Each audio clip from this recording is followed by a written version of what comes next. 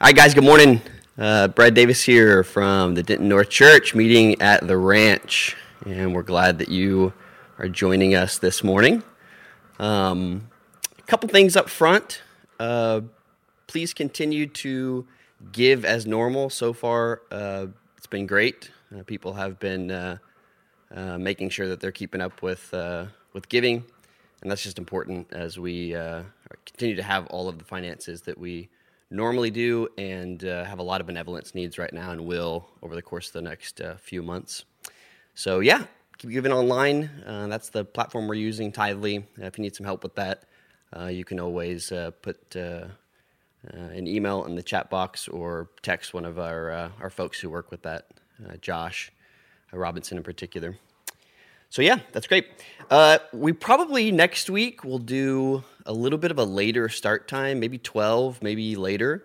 One of the ideas is that we wanted to be able to have people join in on the Wiley Northeast or the Garland Northeast live stream. They're doing stuff that's a little bit more robust than what we're doing, meaning that they're doing worship, they're doing some group stuff. I've talked to at least John at this point. We'll talk to Ronnie later this week, and if that's something that you want to do, I'd highly encourage it. And that way you can listen still to our sermon later on in the week if you want. Next week we'll actually have a panel. That'll be kind of a part 2 on what we're going to be talking about today. We'll have Leslie be leading that, and Tabby and April will be not here, but will be with us through a video feed. So anyway, get on their Facebook page, Garland Northeast Church or the Wiley Northeast Church. And you can participate with them. I watched a little bit this morning, and it was awesome just to be able to see people singing still and interacting in groups. So, yeah. And then also last week, we didn't so much do the questions very successfully. So please insert your questions in the chat box. If you have them, we'll try to take a moment at the end, maybe 5 minutes before we're going to end, and remind you again, just if you have any questions. And that way we can answer some of those questions like we normally do on a Sunday service. Alrighty. Sorry about showing so much leg this morning. I have no clean pants left. I have one pair of shorts and all dirty shirts. Just really haven't found time to do laundry in this really busy season. I've got a really packed schedule today, so I'm not for sure if I'll be able to do that again. I've got to watch John Wick Chapter 2 for the 5th time this week.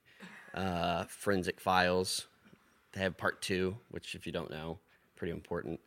And so, yeah, busy schedule. But if anyone wants to do my laundry and needs some money, I can maybe send it, put it in a basket outside. You can just put your info in the chat box, and we'll take care of it. All right, so with that said, we're going to talk a little bit today about the emptiness of worldly wisdom. We're coming out of Isaiah 40, as always. I'm not so sure this sermon's going to be that much about emotion, and it might not be that practical. It's sort of musings, my musings, and a little bit of my own kind of personal confession today. And so we'll spend a little bit more time with that next week when we try to make this a little bit more practical and a little bit more about emotions. But just stop me if it gets a little bit like, what are you talking about? You know, I'll look to the chat box. Other people can inform me of people trying to stop me to repeat or say something I need to clarify. But we're out of Isaiah 40. We're not going to read the entire thing today. We're just going to read 15 through 20. And this is actually one of my favorite sections in the this chapter because I think it comes across as pretty harsh, but there's just some really, really helpful information for us, particularly for thinking through how that world kind of, I guess, conditions us on how to think about ourselves and about sort of our purpose.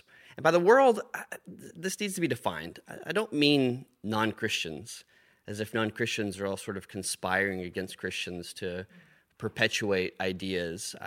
Christians on their worst day are just as worldly as non-Christians. I think what we're really talking about, what the Scripture talks about, are these forces, whether you believe that those are principalities, as it talks about, angels and demons, or just structural forces that tend to take us away from how God intended us to live. And so when I talk about the world, we're really not talking about nations, even though the Scripture talks about like that, or even world religions. We're really just talking about how there are these ideas that we have, whether collectively, societally, from our human nature, that really oppose what God wants from us. And so that's really kind of the idea when we talk about the emptiness of worldly wisdom, which is the title this morning. So we're going to read 15 through 20. It says, "Surely the nations are like a drop in a bucket."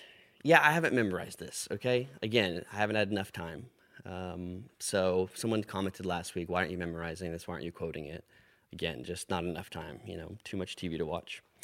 So, surely the nations are like a drop in a bucket.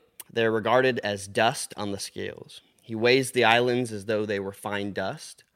Lebanon is not sufficient for altar fires, nor is its animals enough for burnt offering. Before him, all the nations are as nothing.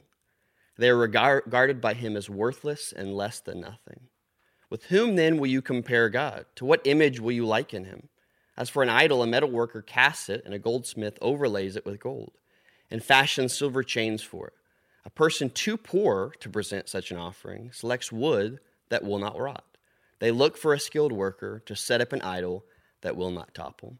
So we're going to focus on 15 through 17 today, and then when we talk about emotional idolatry with Tabby in April next week, we'll focus more on this 18 through 20.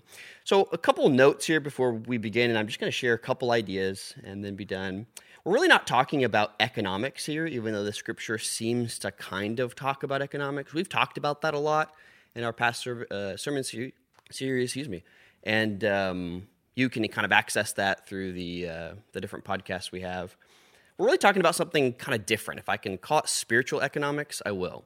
The idea that we have sort of under access or over access to things monetarily, not what we're talking about. So spiritual economics, the idea of scarcity and abundance, we are going to talk about, and I'll try to make that a little bit more clear later on.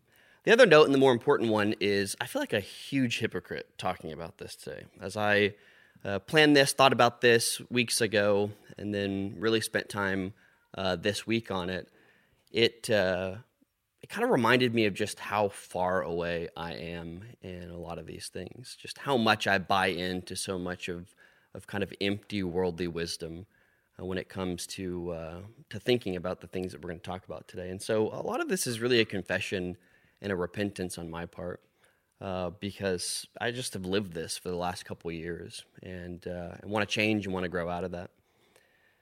So, God through Isaiah gives us these examples. They're very clear examples, metaphors, drop in a bucket, dust on scales, islands find dust.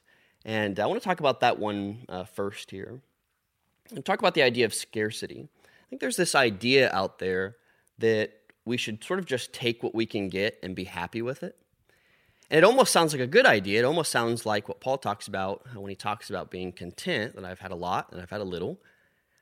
But it doesn't go beyond that to really define the secret of what Paul was saying there, which was that God can do these things through his strength, and that whether I have a lot or whether I have little doesn't really matter, because God can still work in both. So this take what you can get and just be happy with it. When God talks about nations are like drop in a bucket or regarded as dust on scales, we sort of fight over this scarcity of life, pretending that we're at some point close to being full. Whether that scarcity of life is, I have a few accomplishments, I have this in my past, we sort of live down to this really low expectation of what life ought to be like. And we should just take it and be happy with what we have. Reminds me of what Jeremiah 2 and verse 13 says, when God says, basically, you've committed 2 sins, you've forsaken me, and you've dug your own cisterns that don't hold any water. We've begun to just get so used to our low living and our life without abundance and the scarcity around us that we just sort of are happy with it. We're decent with it. We're okay with it. It's become not even a big deal anymore. The fact that we at least have a cistern, even though it has no water, seems enough for us. And yet this doesn't really mesh at all with what Jesus says when he says he's come to bring us life and bring it in abundance. That scripture is often translated as bring life to the full, but that doesn't really, again, make much sense in terms of scripture. Jesus didn't just come to give us full life. He gave us life, come to give us life in abundance. The difference between those is a full life means I'm satisfied. I'm maybe momentarily have something that makes me feel complete. But abundance is it's overflowing. I'm more than full. There's still stuff out there that I've yet to experience. And fullness might be one day I'm full, the next day I'm not. Abundance means that there's fullness around every corner in Christ. I know that for me, a lot of this just, I think, manifests in the fact that I will work a day, a week, and feel accomplished in doing certain things. I've gotten my tasks done, and but on the sort of opposite side of that, I mess up something, it sort of ruins my whole day, how I see God, how I treat people, and ultimately I'm just sort of weighing scraps. I don't see the bigger picture. I don't see what God has to offer. I'm simply just taking the scraps that I have, the fine dust on those scales, and weighing them as if they're the most important thing. And I think our society just sort of allows us to live in this sort of day and age of scarcity, failing to realize and see just how much abundance God has promised us. The second one is sort of the opposite side of this. When talking about Lebanon is not sufficient for altar fires, nor its animals enough for burnt offerings. Lebanon was a beautiful area. Mountains, forests, the cedars of Lebanon. That's a common phrase in the Old Testament. The cedars were beautiful. They were large. Making anything out of cedar, while it's a soft wood, it's a wood that doesn't ever rot. And even this, he's saying, is not enough in terms of the animals or wood to really satisfy me. And so the other idea here is that we have this idea that we're full, or that we have everything we need already just at our fingertips. We just sort of need to find it or kind of accomplish it, so to speak. But then when you think about it, what do we really have that fixes our innermost issues, that completely and gives us life abundantly? What is out there that we really can access that's going to fix the major things that go on inside of us? Again, so much of it goes back to we have an idea that it's possible, and yet we're still weighing the scraps of scarcity and what we don't have, pretending like it's just we're right around the corner from finding that new thing or that great thing that's really going to bring us fullness. And yet God says even in this most beautiful and wonderful area that has abundance, it's not enough. It's not even close to enough to really bring what only God can bring us. I'm thinking about Ecclesiastes 3:10, one of my favorite verses, one of the verses that really kind of first brought me, I think, into a real faith. Where the writer basically just says, I've seen the burden that God has laid on men. He's made everything beautiful in its time, and yet men can't even fathom what God has done from beginning to end. Just this idea that we see things as beautiful and we see things as abundant, but eternity is the only thing that's really there to satisfy us, and it's sort of this constant push and pull. We see Lebanon around the corner. It's beautiful, it's wonderful, it has provided all these resources, and yet still there's something else out there that we're missing that will be so much more and bigger than that. Jesus says, apart from me, you can do nothing. The resources that we have around us, no matter how full they may seem, are useless apart from understanding their gift in Christ. Again, in terms of my own life, I feel pretty good for the first time in my 37 years of existence in my savings account, okay? And in my even potential to be resourceful. But is that really abundance? Or am I simply feeling secure in that I have the resources that I feel like I need to survive from one day to the next or 1 year to the next? We've often thought about survival as being abundance, but it's not really abundance. Survival is just that, it's survival. If that's the best we get to, we're ultimately just getting by. And so God is telling us, reminding us that whatever we think is going to make us happy, make us fully satisfied, the stuff that we think, will ultimately do that, apart from Him, will only leaving us wanting more. The last one that I was thinking about, so the first, take what you can get and just be happy with it. The second, we have everything we need already. The third, and this one's really tricky, I'm not going to talk about it a whole lot because we've talked about it, I think, at length in other places, is just our value. Our worth comes from what we do with what we've got. And this is kind of an American idea. I think it's a Western idea, but I think it's a human idea that our value ultimately comes from what we do with what we've got. And he leaves his sort of harshest, I think, criticism for this one. If you read there in 17, before him, all the nations are as nothing. They are regarded by him as worthless and less than nothing. And what he's ultimately talking about there is that no matter what we can accomplish, what we do in our greatest moments, again, apart from understanding who God is and what he wants for us, and him being active in our world, it's nothing. It ultimately comes to nothing. It reminds me both of what Jesus says in terms of our words won't last, his words will endure forever, but also in Matthew 16, if you've gained the whole world but forfeited your very soul, what have you really gained out of this? Now, I've poured my life into my business these past few years, and I think in a lot of ways it's kind of harmed my my spiritual practice, certainly, and just my connection with God. I've spent so much time thinking, this is what's going to fulfill me, this is what's going to really work for me. And even or just now in this season, as I'm forced to stop, forced to slow down, forced to really not have much work, although I'm pretty good at finding work, having to think through the last 4 or 5 years of how I've lived so many of these things out.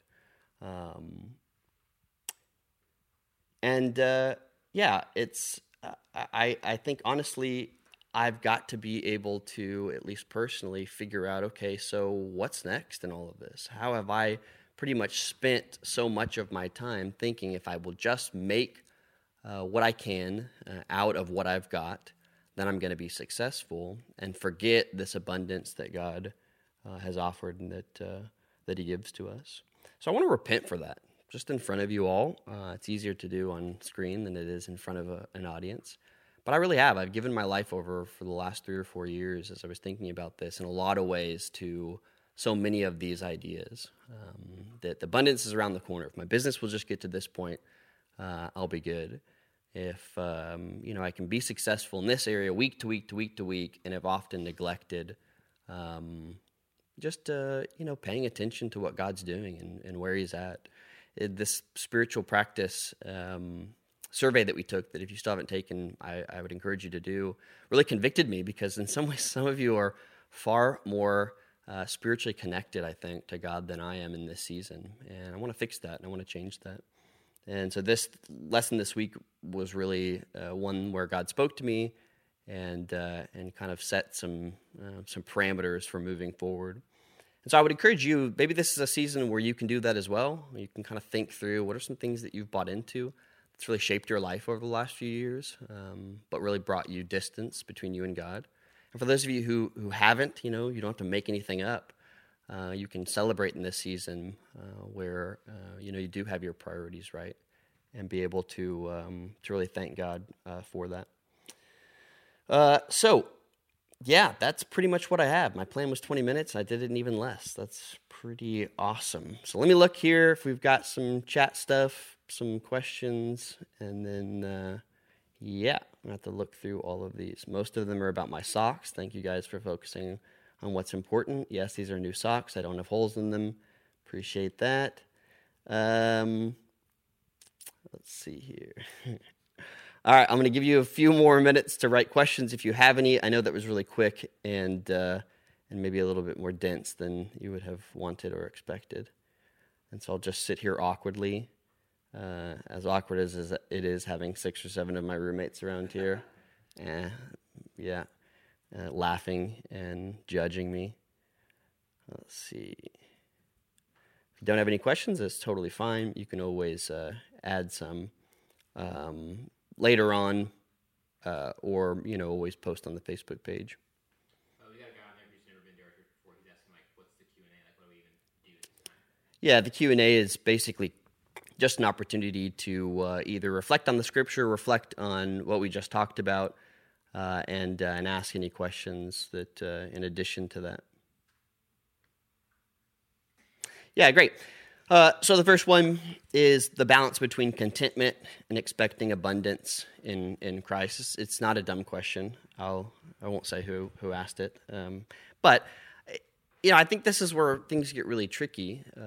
Paul had the ability to balance out these two modes of life. And I think he was talking primarily about, again, this economic aspect. But I still think he was talking to address the spiritual aspect of sometimes feeling very, very full and abundant in Christ, and other times feeling like there's just kind of nothing there. And I think when you think about the way, at least, that I'm framing these thoughts, I think the scarcity one, it's, the idea that we take what we can and just be happy with it.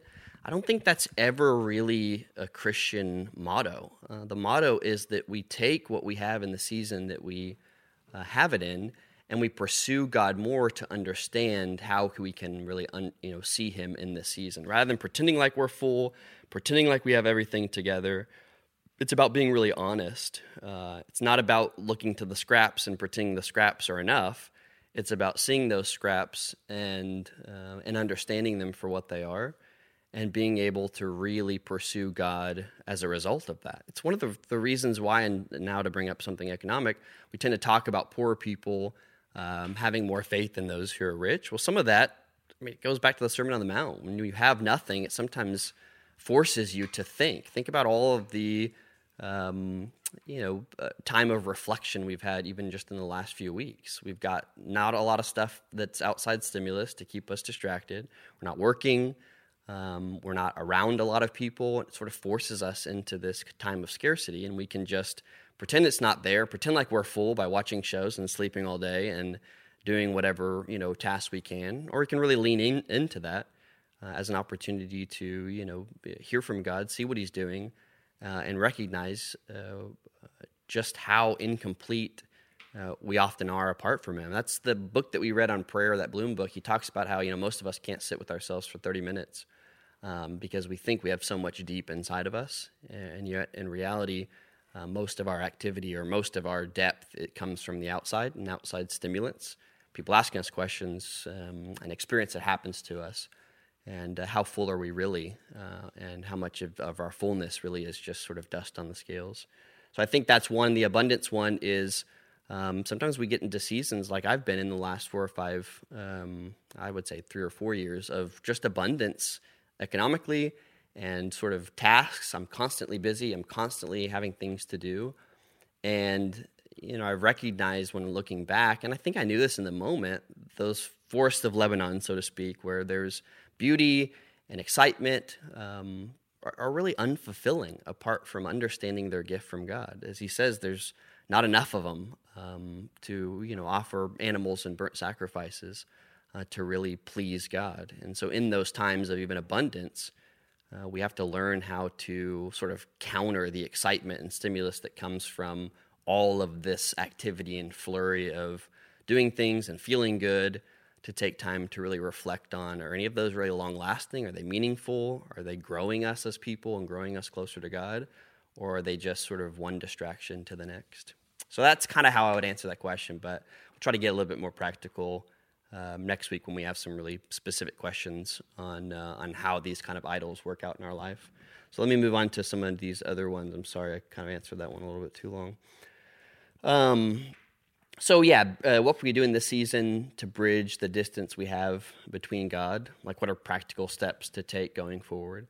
One of the ones for me, and this is, sort of sad, but I just don't spend weekly time anymore sitting in one place in front of my Bible or just praying. We're listening to God. I kind of got into the mode at some point where I could do that pretty successfully throughout my day where I went in the midst of what I was doing. And I think that ended up being a great thing. It's sort of like the practicing presence of God, Brother Lawrence, washing dishes, all that stuff. But then that slowly morphed into a shorter and shorter time period, and then just sort of went away. And I sort of lost the practice, really, of going and intentionally doing that. And I need to regain that.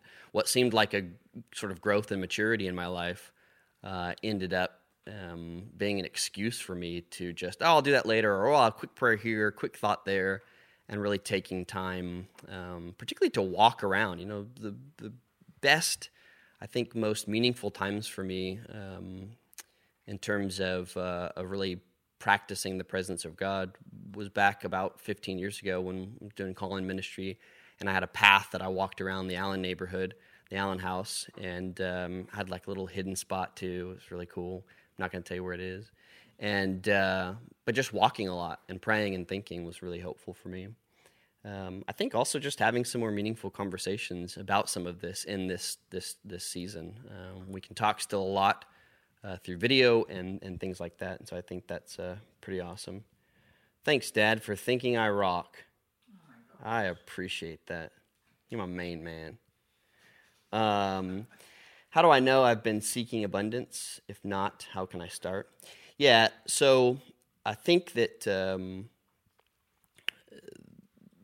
probably the easiest answer to that is do the highs of my life and the I think most important times I'm fulfilled really come from something that's an overt understanding that God has gifted me with this, that God is working, or do most of my sort of high points and times I'm feeling best seem to have only indirect connection to what God is doing at any given time. So if I'm super happy that I got a bonus at work or a promotion, or I'm close to finishing a degree, those things can be great and are important, and we're going to talk about how those things even take on more meaning when we find them in what God is doing in our life.